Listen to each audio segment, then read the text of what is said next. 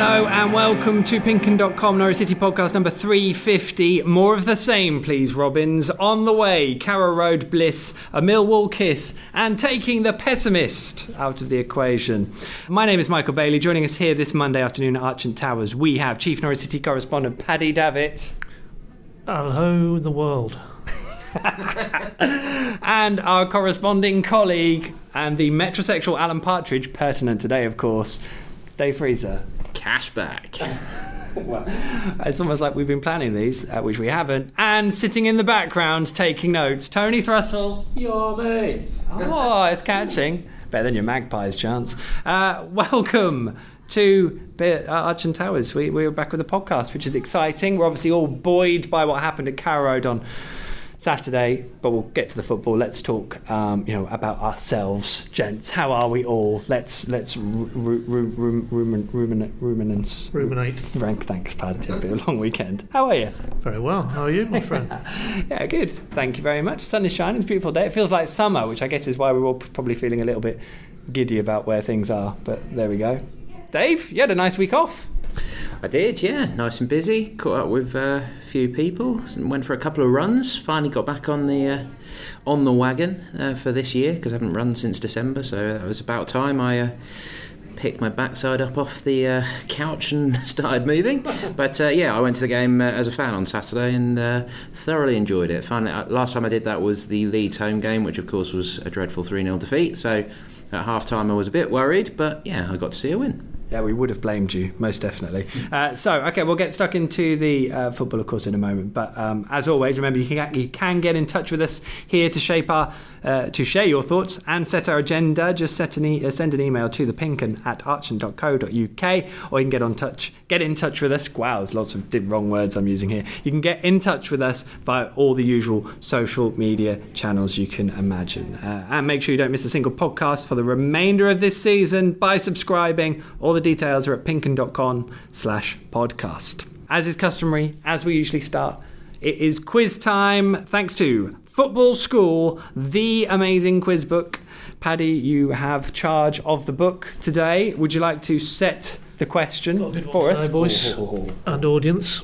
Gigi Buffon, arguably the best keeper the world has ever seen. A member of Italy's 2006 World Cup winning team decided to become a goalkeeper when, aged 14, he saw which player make amazing saves at the 1990 World Cup. Oof. In fact, further to that, he was so inspired by this keeper that when his son was born, many years later, he named him after that player. Whoa. So this is a big, big hero of Gigi Buffon. Is it multiple choice? Yeah. Oh. Do you want me to give the multiple choice answers and then the answer itself later on? That sounds perfect. Dave, I'm just wondering if Dave has a... But we don't want to know, you see. No, I don't know. But he's still playing Buffon, isn't he? Still at PSG. Could still win the Champions League. And what is he, 58 now? Yeah. I hope not. Go on then. What are the possibilities, pal? Well, his compatriot, Walter Zenga, Cameroon's Thomas Nkono, England's very own Peter Shilton, or Argentina's great name, Sergio Goya Kachea. Walter Zenga, who we saw at Carrow Road last year. Yeah, and he played for Inter against Norwich in the UEFA Cup run. I have a random idea, but I think that's... We'll leave that there. Imagine if it was Peter Shilton. I wonder if it is Peter Buffon. In the same way of James Rodriguez. We'll ruminate. Now I've learned that word again on that, and we'll bring you the answer because I know you'll all want to know in our new segment, the PinkUn.com podcast, Norwich City Podcast Extra Time, which you can watch exclusively on the PinkUn app. If you haven't got the app already, then just download it. Search PinkUn in either Google Play or the App Store. Okay, that was the week. Is where we start. Only one game this week, but it was a corker. Norwich City beating Bristol City 3-2, and I think we've all sort of been feeling pretty good after Saturday, haven't we, Paddy? It was a brilliant... That answer is great. Is it? That is a great answer. Yeah. That's all I'm going to say on that one. Tease. I love it. Remember, get the app. Watch the PinkUn Extra podcast. Don't miss it. It's well worth it. Oh, good man. Watching just for the answer. Pad's on fire. As Saturday goes, it was a cracking game, wasn't it? And the way the sun was out, the atmosphere was fantastic. We'll touch on all these elements, of course. Norwich City had to really dig in and, did the job. It was hard not to feel good after all that. Oh, absolutely. Yeah, I mean, I'll be brutally honest. I preferred the Bolton game because that was a complete uncompetitive procession, and it was just sit back and how many could Norwich score. So the result was never in doubt. Is effectively what I'm trying to flippantly say. Certainly wasn't the case against Bristol, and if I'm honest, I think probably Norwich slightly fortunate to shade it. I know they had a good few chances after it went 3-2, but there was long spells when I felt Bristol were dominant in the key area of the pitch, which was midfield. And in that context, to come away having, list them all, Norwich win the game. Bristol, first game they haven't won in the league in 8. First defeat in 14. 13-point gap opened up from Norwich to 6th place Bristol. Just and on and on and on. So it underlined, and Daniel was quite clear, the context made it as good a result as all season for him as well. And it just reinforces a gathering belief, I think, that the impossible is probably now possible. But I could see why Bristol had won 7 straight, because I thought they were excellent. Yeah, we're definitely going to talk about Bristol City in a moment. Dave, as you said, you're in the stands. How was that as an experience? Yeah, it was good. Yeah, it's nice to see it from a different angle. That's something that I always think's funny with football. We all form opinions, and you all view the game from a slightly different viewpoint, don't you? So it's quite easy for it to be shaped. If you say I was on the south stand, not far from the halfway line, only about 15 rows back, something like that. So you get a good look at Max Aarons, Onel Hernandez, whatever, when they're on your side. Max Aarons, whether that contributed to, I thought Max was really, really good on Saturday. They really had to dig in. Massive game. For me, that is the one that flicks the switch on the belief. I've been constantly just having this nagging thing in the back of my head saying, no, I don't want to believe it. I don't want to believe that it's possible, because it all just seems a bit ridiculous that this Norwich team that I think I predicted would finish 10th and hoped they might do a bit better than that, are top after 34 games, and as the table stands, I know we've got games in hand to be played, 15 points clear of 7th. That's just remarkable. But at half-time, although we were worried, I met my dad and his mates for a drink at half-time, which is a nice novelty from our... You don't get to do that on most weeks. We don't even get time for a cup of tea, let alone a beer, do we, normally? But... although we were worried and a little bit disappointed that the Tribal McLean axis in midfield hadn't really worked enough. It wasn't bad, but it wasn't enough against a very good team to control proceedings. We were all still confident that Norwich would win it. I think pretty much all of us said they'll still win 3-2, and we were pretty confident. And of course, you also had Steepman smash against the bar. The keeper did tip the Hernandez one onto the post, didn't he? Or was that just... So. Yeah, I think he just got... We've only just seen one replay, so it was one or the other, wasn't it, basically? So. Yeah, so, I mean, if Steepman puts that one in 4-2, then it would have put the game to bed and wouldn't have had that slightly nervous finish, because... it was a bit of a heavyweight contest. Both teams were sort of on the canvas by the end. Particularly Norwich, when Hernandez charged through, and it was like, this is it. This could be the one that finishes it. He was literally dead on his feet, wasn't he? After he'd run the length of the pitch. So fair play. It was a cracking game. It was a very good game, really enjoyable. And again, I think that also the level of the challenge ahead of Norwich City probably added to it all. In terms of the sense of accomplishment, I suppose. It does seem worth talking about Bristol City a bit here, because they're curious, aren't they? They had a really good run last season and then fell away a lot. They've now lost 2 on the trot. Ultimately, I know it's against Wolves and at Carrow Road, 2 tough games from where they're coming from. But we all do want them to sort of maintain their current form and danger and threat, don't we? Because they've still got to play Leeds, Sheffield United, Middlesbrough and West Brom over the coming weeks. Remember, there's only 12 games to go now, so that's a can't brain a third of their fixtures against the top 5, which when you break that down as a percentage is quite high. And they certainly have it going forwards. I think there may be questions maybe about them defensively, but going forwards they do have it in them to cause some real problems for some of the teams that are battling with Norwich. Yeah, I mean, you say defensively, that's a bit of an anomaly to ship 3. I think only Middlesbrough had conceded more than them in away games at the top half of the table.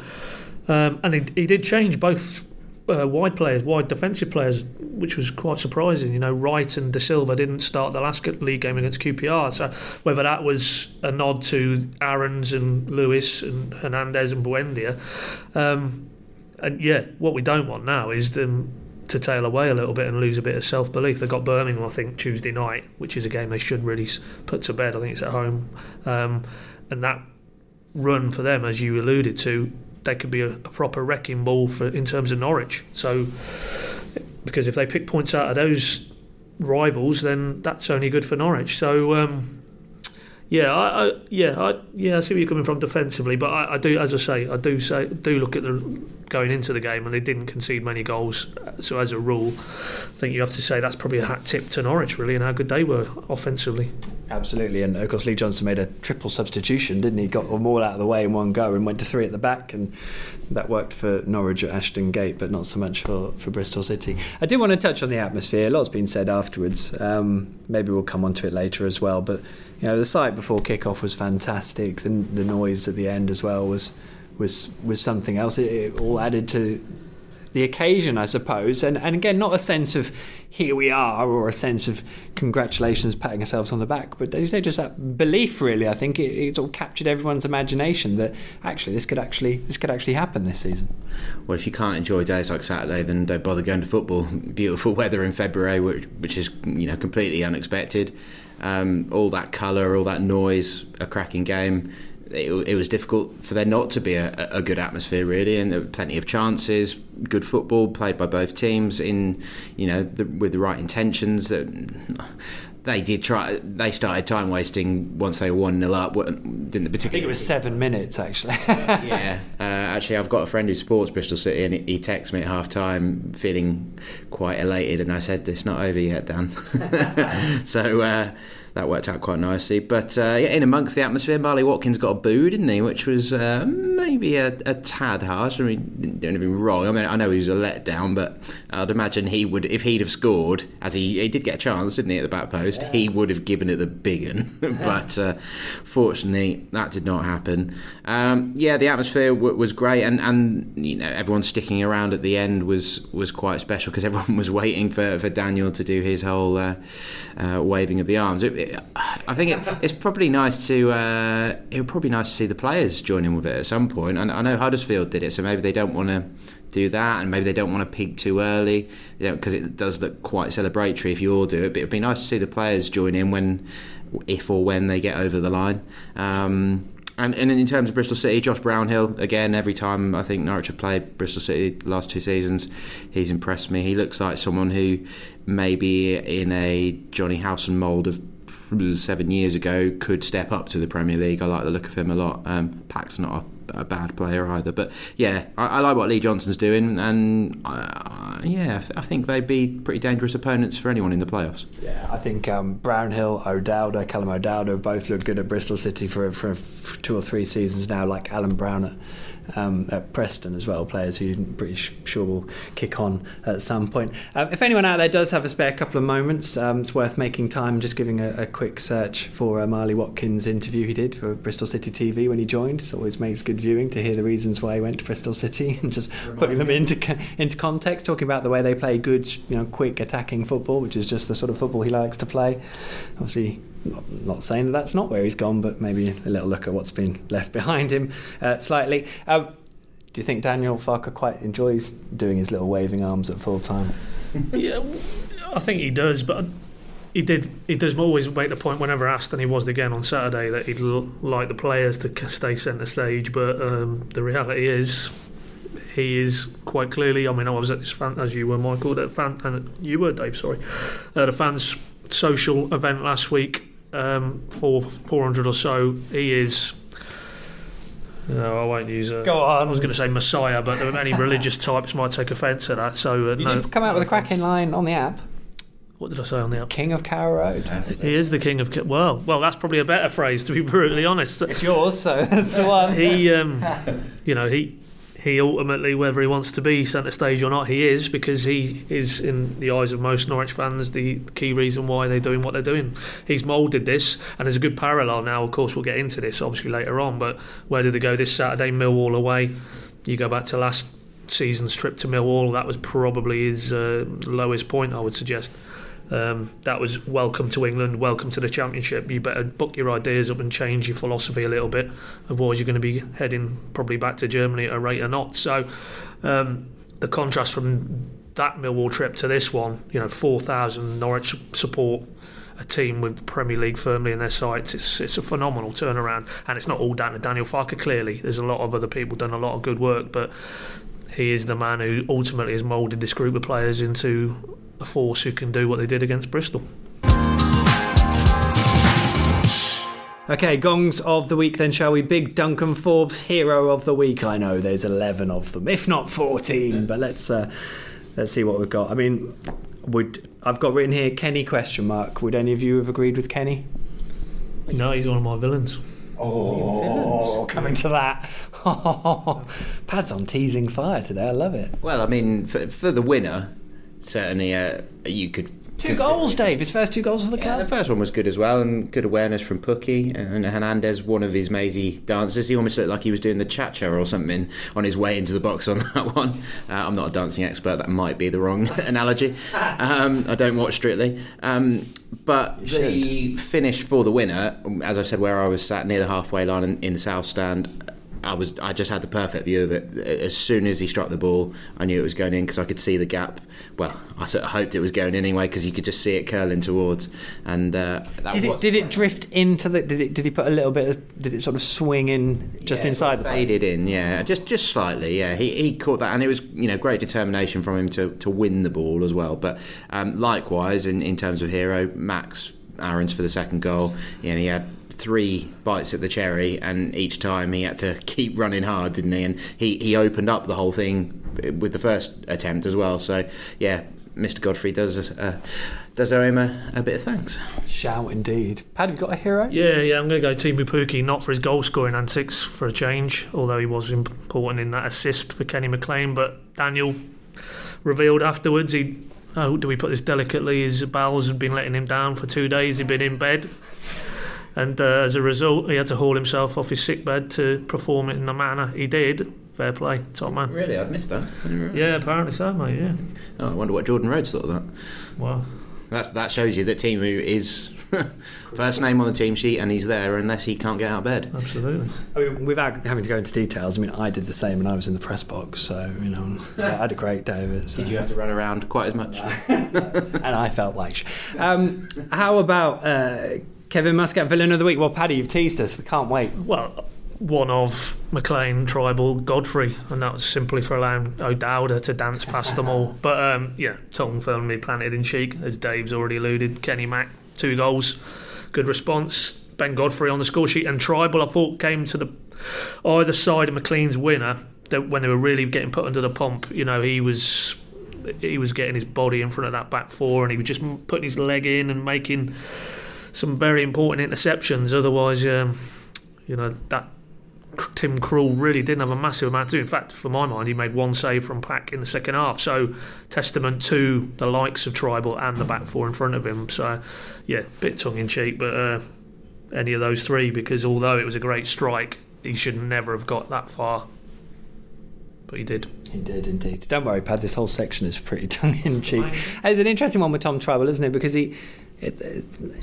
when he does have his more ropier moments, it's almost because he's trying to do too much work because he's a little bit exposed. I think there is always an element of that sometimes when he gets a bit caught short. Yeah, I mean, Dave touched on it, the chat at half-time and his part of the ground. McLean and Tribal, I don't think as a pair were particularly working in the defensive setup, and that was amply illustrated by the O'Dowda goal. And moving forward, that would be a concern for me, but albeit you're probably not going to play the quality of Bristol across the centre of the park between now and the end of the season too often. So, it's all about various different opponents you come up with. But as a pair, that would concern me. I don't think they exert the amount of control that other central midfield options, namely Mario, namely Moritz Leitner, probably do. But that's one for Daniel to tweak and refine as we go on. But great situation to be in, to have that amount of central midfield options. Indeed. Maybe Daniel could just work on them just concentrating for, say, 60 seconds after they score, because there is a little bit of a habit. They seem to be a bit like headless chickens as soon as they score. It's happened on a few occasions this season. Dave, you got a villain? There was a cheer just after the third goal, wasn't there, when Bristol went forward, and everyone was just a big sigh of relief that they hadn't scored. My villain this week is a academy product, a Norfolk boy, Remy Matthews, for his absolute howler, letting Leeds' winner in against Bolton, with the caveat that he again played very well and made some very good stops, and Bolton, by all accounts, played much better than they did against Norwich, and losing 2-1 to Leeds at Elland Road is no shame at all. But you watch the replay of the winning goal from Glick, I think it was, who scored the winner, and he hits it, and it... No, Alioski. Alioski, sorry, yeah. It deflects and it spins, and Matthews takes a step forward, and then it looks like he must have it under control, but he must have just misjudged the spin, because somehow it still gets between him and the crossbar. And yeah, that was pretty costly for Norwich, because Leeds dropping a point to Bolton that day, I think, could have had a rather huge say in the promotion race. So Leeds escaped there. Yeah, did Bolton play better? Are Leeds not in great form? I mean, I wouldn't dream of putting the pressure on and asking that question myself. I'll let all of Yorkshire have that conversation. How about our Simeon Jackson moment of the week then? Kind of spoken about this a little bit, but quite clearly the full-time stuff was special, but any other bits as well? Yeah, I could throw in a non-game related one. It was going back to the fan social when the guy stood up and said, "Daniel, your English is very good, but how are you with Norfolk, boy?" When you were in Morrison's, I thought that was an absolute classic. And to be fair, he gave a quite a good answer, but I put that out on Twitter and that just blew up. So obviously tickled very many people, as it did me. We've all had to deal with it, I suppose, and Daniel enjoying the Norfolk sounds. He couldn't really said anything wrong, could he, on Wednesday? No, he was the king of Carrow Road. He literally had that audience eating out the palm of his hands. It was quite an impressive performance, with microphone in hand. Everyone, was just loving it. The atmosphere in the room was sort of so warm, almost a bit emotional at times, when he talked about how much he loves life in Norwich and how this will always be his home away from home, as in Germany being his first home still, of course. That was great, but I don't think it should be underestimated. I don't think it's just that he's a super lovely bloke who just charms everyone. I think he's a quite calculated and clever person who reads people, just to see how he not handles us guys, but how he speaks to us guys in the media, and how he projects that positivity, and how he gives out those messages to the fans, that even when things were going badly last year, he never really swung one way or the other, did he? He stayed fairly centred, and he's always stayed pretty positive, and now I think that's paying off for him. I would agree with that, because when someone made a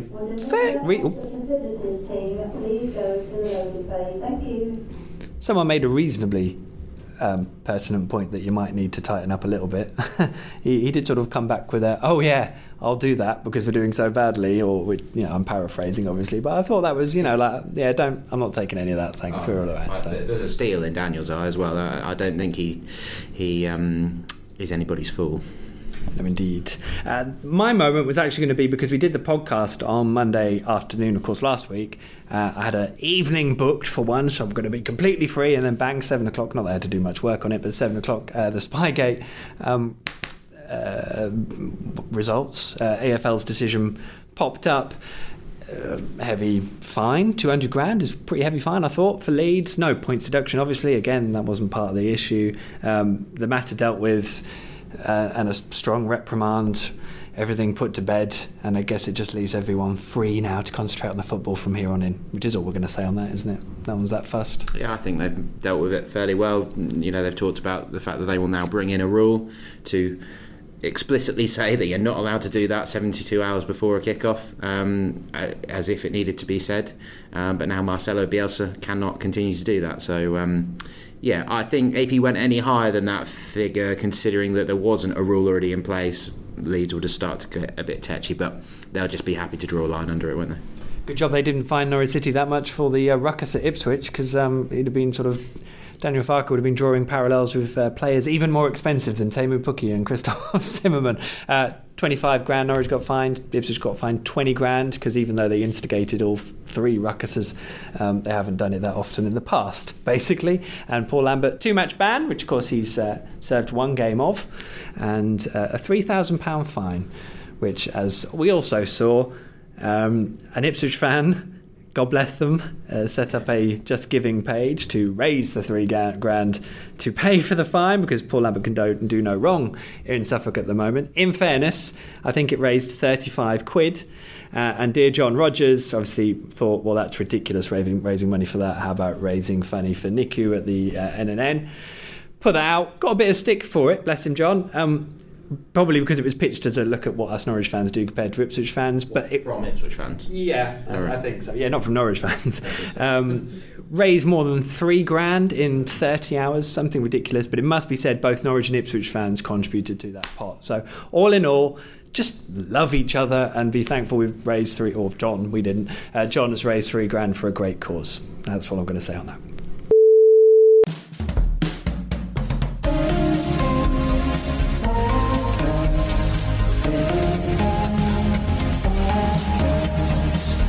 Mailbag then. Discussions led by your emails, tweets and other interaction, which is good, of course. You can email us, thepinkun@archant.co.uk. Please do, or as we've tended to do, put out a tweet and see what comes back, which we've got. You guys will be delighted to know. Dave, do you mind if I'll read them out. People seem to be having a bit of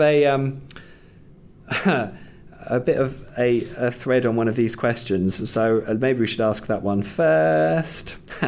From Richard Twitchett on Twitter, which is, of course, I think that's Richard Jeffries. What date will we seal promotion? ? I reckon April the 19th versus Sheffield Wednesday, which apparently is the same day Alec Neil's Preston will relegate Ipswich. Boys, is that question ridiculous, or are you daring to even contemplate? Friday night, apparently. Is that Friday night or Friday night? Yeah. We could have a weekend session on the back of that. Fionn Thomas has already tweeted Good Friday, brackets understatement. Is that Good Friday, is it? Yeah, that would make sense, yeah. April. It is? Yes, it is Good Friday. So we could basically, for 48 hours, we could have a rather good time and then just basically not even really bother doing any coverage at all at Stoke because we'd be too hungover. Well, what about the title, Pad? I won't tell you what Rich has replied to Fionn, but it was saying how good it was. Good it would be. Oh, getting so far ahead of ourselves. Well, I mean, Sheffield Wednesday would be nice. Friday night under the lights at Carrow Road. I think the pubs would do a rather roaring trade that night. But aptly as well, where did we finish last season? 5-1 humiliation at Hillsborough. Nelson Oliveira stropping around, Josh Murphy smacking balls into the top tier, James Maddison off on his crutches. That would be quite an apt reflection, wouldn't it? It would be, indeed. See, the thing is, that would be 3 games. Full time after that game would leave 3 games. So whatever happens starts to become... I don't even think... I'm not even comfortable having this conversation, so let's move on, shall we? It's my fault I asked the question. Danny Griffiths. What position... much more sane question from Danny. What positions do you feel we need to recruit if we were to get the promised land? Oh, God. With the amount of goals shipped, it has to be central defender, but at the same time, Zimmerman and Godfrey have done ever so well, and that's without including Closer. And we sort of had the conversation earlier, didn't we, Dave, with, Grant Hanley's still in the building, and Tim Closer is out of contract come the summer. So... there's a few pieces there that are interesting. Regardless of whether Norwich go up or down, has to be said. Well, they're not going down, you know what I mean. They'd have to... it's a difficult one because is that squad type additions or is that, front-line additions? If it's front-line additions, I don't think... you'd need to do something at the top end of the pitch, I think. As good as Pookie has been, it's a complete unknown whether he could step up another level and score as he has done and his game be so robust. And ultimately that's what's in times past when they've gone down, they've not had enough goals in the side, so sadly they're the ones that cost the most money and everybody's after if they're any good, so you'd have to be very creative in terms of what resource you've got to throw at it, but ultimately you get some more firepower in that side, and that to me doesn't include Jordan Rhodes. I don't think he would be the answer because he's not proven in the Premier League. If they could get some more goals at the top end of the pitch, then I don't think there's too much else they need doing. I mean, somebody said on the Q&A about Angus Gunn, yeah, I'd take him all day long. A, because Krul needs competition, and B, probably the longer term bet of the two. Krul's best days are behind him. That's stating the obvious. So certainly keeper wise and top end of the pitch for me. One of the reasons I'd hope Sheffield United don't come up is because I think Dean Henderson would be a good loan signing from Man United to compete with Krul next year. If Angus isn't possible, I mean, obviously if Angus is possible, great. Have him and Tim Krul as competition. That's the sort of level you're going to need to survive in the Premier League. Centre backs clearly is something where it's going to need work, because all of a sudden you're going to be up against your Sergio Aguero's, Lacazette's and Gabriel Jesus and stuff, and those guys move the ball twice as quickly as Championship strikers do, and you're going to need players who are good on the ground. It's going to be that's going to be a real test. The fullbacks, you presume if they go up, that Jamal Lewis and the Max Aarons will stay. You never know, one of them still might get sold but come back on loan, but probably not. But then how do you've got Heiser in to compete on the left side, but how do you persuade somebody to come in and compete with Aarons when you know he's going to be sort of first choice? But yeah, midfield, I'm not really worried. There's loads of options in midfield. I don't think you need to tweak too much. But I think we all know that Leitner, for instance, is somebody that would be well suited to the Premier League. Buendia as well, and yeah, so it's up front. Where because Shrubeni and Rhodes are unlikely to be competing for Premier League places, aren't they? You're going to need another teaming bookie, and you're not going to have 20 million to find one. Ben Hawksley asks a good question. Was Kenny McLean's performance against Bristol good enough to keep his place at Millwall? No, I'd put Mario Vrancic back in now, I think, because the Mario Vrancic in January, quite rightly, PFA fans player of the month. He was that good, and what I like about Mario, I mean, he's already from day one you could see he had the technical ability, but he's now putting his foot in where it hurts, and he's quite happy to throw his body on the line and do that side of it, which isn't as appealing maybe to the purists, but it's essential, particularly when you go to a place like Millwall, given they're scrapping at the wrong end of the table. So following on from the discussion we had a bit earlier, I thought they were a little bit too open at times, albeit they're playing against probably better midfielders than they would come up against this Saturday. But for me, Vrancic comes in because it clearly, you get the sense again from Daniel Friday afternoon at Colney that Leitner, he doesn't feel he's quite ready or at a level after such a long layoff to throw him back in from the start. So if Leitner isn't an option for Daniel, then it's probably Mario or keep the two as they are. And I think he probably would like to get Mario back in if he could. It's strange because I didn't ever think, the way Daniel Farke works, I didn't ever think he would boot Kenny out, I don't think, this week. But now that Kenny scored twice, it's almost like, okay, brilliant contribution, thanks for that, Kenny. I'm now going to bring one of Mario or Moritz in because, you've contributed, that's great, now I want something else. It almost feels like that's how Daniel would do it. It's a tough call. It's going to take some careful man management. I wouldn't imagine that Kenny McLean is all of a sudden going to become a prima donna and demand that he's in the starting lineup. And not long ago he did an interview with the club, didn't he, where he did say that his best position is the number 10 role, and that's where he played best for Aberdeen, and really where we saw him shine on Saturday, wasn't it? In and on the edge of the box. That's where he scored his goals. We didn't see him perform to the level that was necessary really in the deep midfield role, which is where Leitner and Vrancic do their business, isn't it? So as much as it's a difficult call, I wonder whether there might be a little workaround and rest Marco Stiepermann's hamstring, at least on the bench, because he's had this little ongoing issue, hasn't he? Play Kenny as the 10, get Vrancic back in alongside Tribal and kick on from that, and then you've still got Stiepermann in reserve, with not forgetting you got, following that, Swansea on the Friday night and then Hull on the Wednesday, so you've got 3 games in just over a week coming up after that. So there's games coming up. And following on from that, equally, could you bring Closer in for Godfrey? At the end of the day, I don't think anyone could argue, if you're looking at it dispassionately, that a Norwich team with Tim Closer and Mario Vrancic in is probably stronger than with Kenny McLean and Ben Godfrey in. But it's just not as straightforward as that. It's going to take a real balancing act from Daniel. Brilliant stuff. Finally, Liz Howlett on Twitter. Pressure to win. Our foes down the road will play a big part in our promotion chances given the teams they will be playing. I think they've got Sheffield United away on the penultimate weekend and then Leeds at home on the last weekend of the season. Unless Ipswich have a massive change in fortune and have a fight for relegation, I think that means they may have the last laugh and just roll over as if to spite Norwich. I don't know if they've got it.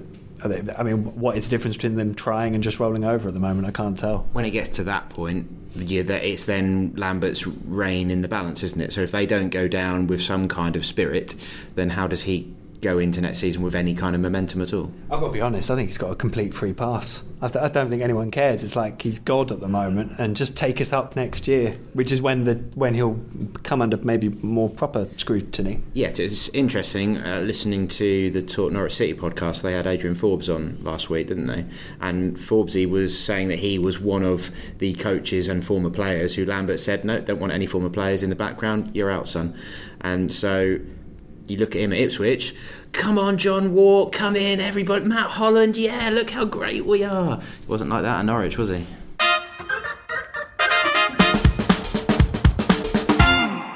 Right, the week ahead, it's quite an important week actually, because we've got the games in hand basically coming up. You already touched on it, haven't you, Paddy? But Leeds are at QPR on Tuesday night. Bristol City are playing on Tuesday night. Leeds actually play again on Friday evening when they play West Brom. So that's going to be a cracking evening and may well set the tone for the whole weekend, because we've seen that a few times, haven't we? And Norwich themselves have been able to do that. That's a bit rude for Leeds, that, isn't it? That schedule, Tuesday, Friday, yeah. It's a good job they've got the squad to deal with it. Well, have they though? Yeah. Forest Derby Monday night as well. Obviously we're recording Monday afternoon, but that's an interesting game. But going back to the Leeds West Brom, if West Brom aren't playing midweek, which I don't see them down there unless they're playing on a Wednesday night, which it can't. No, they played their game in hand the week just gone. But they need a massive response and probably a win after getting beat at home to Sheffield. So and they're better away from home, aren't they? And West they Brom? are. I think they've won the most away games in the league away from home. So it's one of these again. By the time we get to the recording next Monday's pod, Norwich could be in an absolutely fantastic position, because you look at it from this distance, Leeds, West Brom, well, that could conceivably be a draw. Norwich do the business at Millwall. I don't know who Sheffield have got on Saturday, but you'd expect they'd probably win the way they're They going. haven't. Next Monday's the derby, isn't it? There you go. Oh, so it's Wednesday United at Hillsborough on the Monday night. Next Monday, yeah. So 2 derbies in 2 weeks. So in the space of like the next 7 or 8 days, well, 9 days if they're playing. So the week today, it's the Sheffield derby. So yeah, by come on, Steve Bruce. By Tuesday week, Norwich could be in an absolutely fantastic position. He could. Well, there we go. You'll be able to follow all the ins and outs. Of course, we'll let you know all about those on PinkUn.com. And as we've already touched on as well, Millwall coming up. We all remember the 4-0, as you mentioned, Paddy. It was, I think I literally said after that game, well, if this carries on, they're going to get relegated. Which, of course, it didn't. No. But the point was that it had to stop. And, I mean, it is... Oh, sorry, I was just going to say, well, it did. It stopped for Russell Martin and Marcel Franke because they never played again, so... Watershed moment, yeah. It was, yeah. Watershed. That was a grim old day, wasn't it? Really was a horrible one. I think Daniel Farke will be absolutely desperate to win this game on Saturday. I think that will be almost a signpost for him. It will be, because I remember talking ahead of that game. I think all three of us might have done the press conference, and a big theme of it was sort of saying, you are aware what you're going to get at the Den, aren't you? And Daniel sort of laughed it all off a little bit, and he said something like, oh yes, I've been told I'll need a translator to understand the words they're going to say to me, and things like that. And it was all a little bit too nicey, wasn't it? And we were like, I'm not sure he quite realises what's in store, because they'd just come up from League One then, hadn't they? Under club legend Neil Harris, had all that momentum, and they were just big bullies, weren't they? They had Morrison up there and Tom Elliott, and they really did batter Norwich that day. I think we all said, well, look, it's all very well saying, well, you can't hurt us if you haven't got the ball. But, no team has 100% possession, and it only took about 20% to smash Norwich 4 times and win the game. And it was so brutally predictable how that game was going to go. But they were such early days, and I guess... thinking about listening to what Paul Hurst was saying about this 6-game rule where any manager apparently, if they don't win in 6 games, they kind of should expect that talk of the sack may well come up. I hadn't heard of this before, but that's what Herr said. Interesting that Claude Puel's gone after 6 games out a win, and he's the 3rd successive Leicester manager to go after that sort of run. So it's obviously something that's stuck. I mean, Daniel Farke had 2 runs last season where he didn't win in 7. So it kind of emphasises the time it's taken, because Daniel was probably trying to get the same things in place then, but it was only 5 games into his reign, and what we're seeing now is a real body of work over such a long period of time. I mean, in terms of his philosophy, he's refined it, but it's probably not fundamentally not changed. What has changed is the personnel. He's got better players, and players who understand what he wants and what he needs from them, vice versa. We don't need to labour the point, but Russell Martin and Marcel Franco was not a central defensive pairing that was going to get you too many clean sheets. Harrison Reed that day and Alex Tete, they were so far apart, it was absolutely a chasm through central areas. Wasn't Tete on the bench?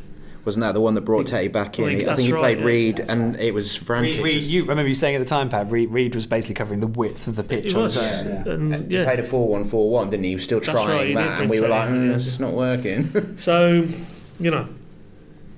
ultimately, it was quite a sobering day for him. Funnily, if I did mention that to him a few Fridays back at Colney, I can't think it was the pre-derby presser. I don't know how we got onto that, but but basically it still rankles with him clearly, and as Dave says, he will certainly want to, setting aside what's on the line at the minute and the context of what they're trying to do, that will have been probably one of his bitterest memories as a Norwich manager, and he'd certainly want to exercise a few demons. And the big thing that changed that day, the Mario Vrancic hair was gone. Yeah, that's true. The silver hair was gone because he got taunted by the Den faithful, didn't he, about his Hollywood hair? He did. In fairness, I spoke to him about that in the Bristol, the Cup game at Brentford when Norwich won, and he scored his first goals, I think, and he joked to it, no, that wasn't why I changed my hair. So there we go. It would be full circle, wouldn't it, if Norwich win at the Den, Daniel Farke turns around and dishes out all those curses he learned at the first time last August. Take that. I don't think that would be a good idea. So it'll be quite the day, obviously, at the Den. We'll talk a bit more about that on the PinkUn podcast Extra Time, so that's exciting. What have we got coming up? So yeah, all that at pinkun.com. It's also worth saying that the PinkUn show is live on Wednesday at the Nest. It's a special panel we've got, which includes Mandy Thorpe from the Canaries Trust, Dan Wynn from the Community Sports Foundation, and from Norwich City Football Club, Director of Communications Joe Ferrari, and the Chief Operating Officer Ben Kensel. So if you've got any questions for any of these guys, you can submit them in advance. You can do that with an email to thepinkun@archant.co.uk. It's also worth saying, if you're in Norwich and listening to this now, you can come along. If you send an email to the same address and you want to come along, please do. We're hoping for just a small 10 people there would be nice, because otherwise it's a bit quiet. But if you want to come along, then send us an email just to let us know you're thinking about it. We'll be in touch.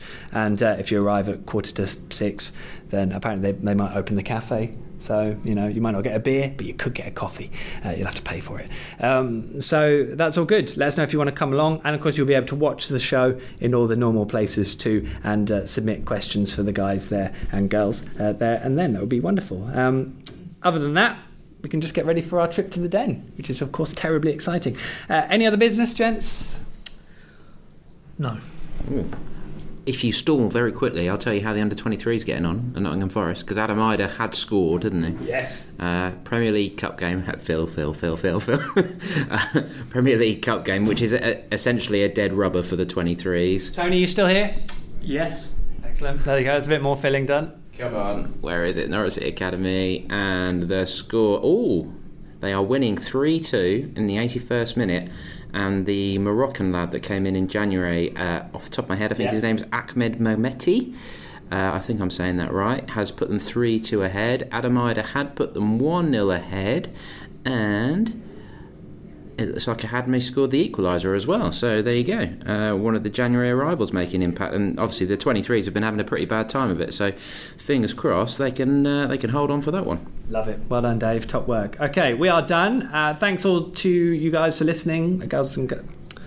Right, we're done. Thanks to you all for listening. Much appreciated as always. It's a goodbye to Paddy. Cheers, Pat. Thanks, mate. Cheers, Dave. Cheers. Cheers, Tony. See ya.